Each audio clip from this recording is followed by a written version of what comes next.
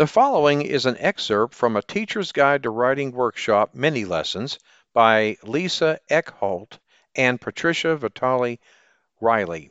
And I quote, "A mini lesson is one part of writing time, commonly known as a writing workshop, which consists of three parts: mini lesson, independent writing time, and share time. The mini lesson is the time when you teach the whole class about one particular aspect of writing, process, habit, genre, craft, or convention. We learned about mini lessons many years ago from Lucy Calkins, the educator who used the term to describe whole class gatherings," end quote.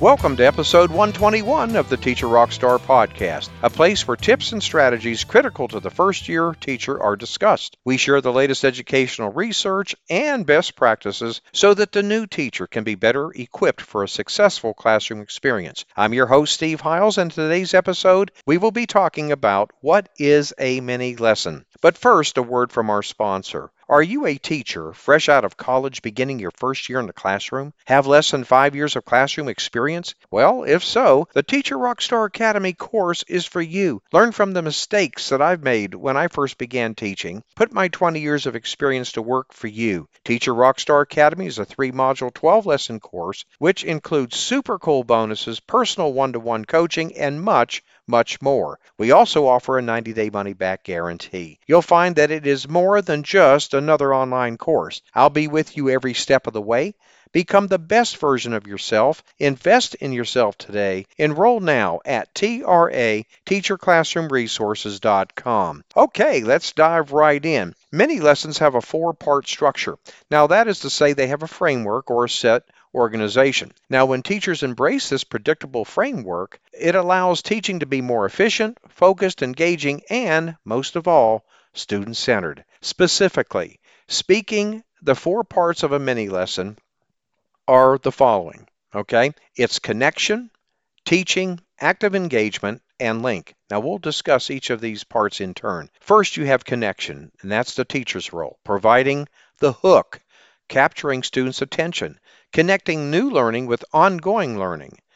Now, the student's role is to listen and connect to the lesson. The timeline for this is about 1 minute. Next, you have the teaching phase. Now, this is where the teacher demonstrates how to use the new writing strategy, whereas the student engages with the teacher demonstration and considers how they will apply this new strategy in their own writing. Now, this process normally runs about 3 to 5 minutes. The next phase is active engagement, where the teacher gives the students an opportunity to try out this new strategy or technique. We're talking about 2 to 3 minutes here. Lastly, there's the link stage, where the teacher clarifies the teaching point and links it to students' ongoing learning and independent practice. Time allotted here is roughly about 1 minute. So why are mini lessons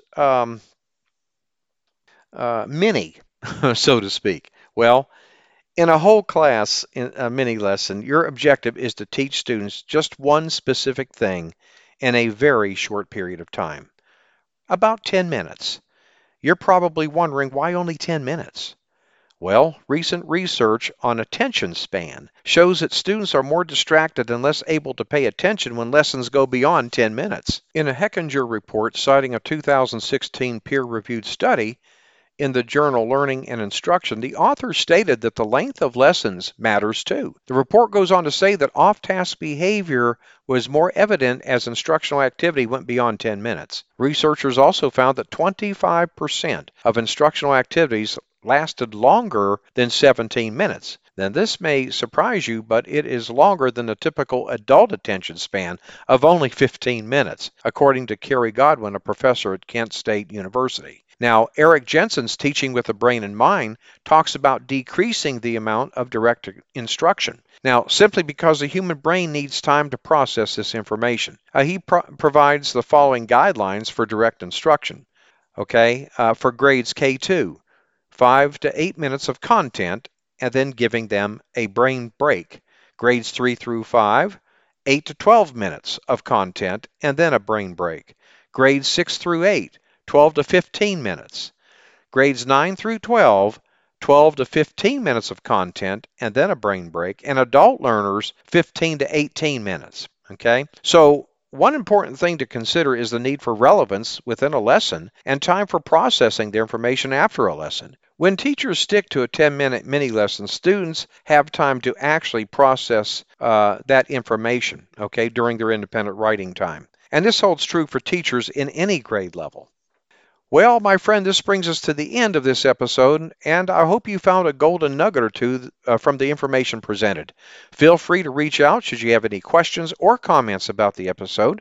Also, if there is a topic that you would like me to talk about on the show, please shoot me an email.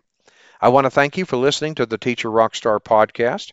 I'm your host, Steve Hiles. When you get a moment, visit my blog and subscribe to my newsletter for the latest educational research, best practices, and unadvertised free bonuses. Go to blog.teacherclassroomresources.com. And don't forget to subscribe to us at the Teacher Rockstar podcast. And if you'd like to support us, please feel free to share our podcast with others. Post about it on social media. And if you feel comfortable doing so, leave a rating and review. That's always greatly appreciated. Thanks again. We'll see you same time, same place next week. And remember, my friend, you got this.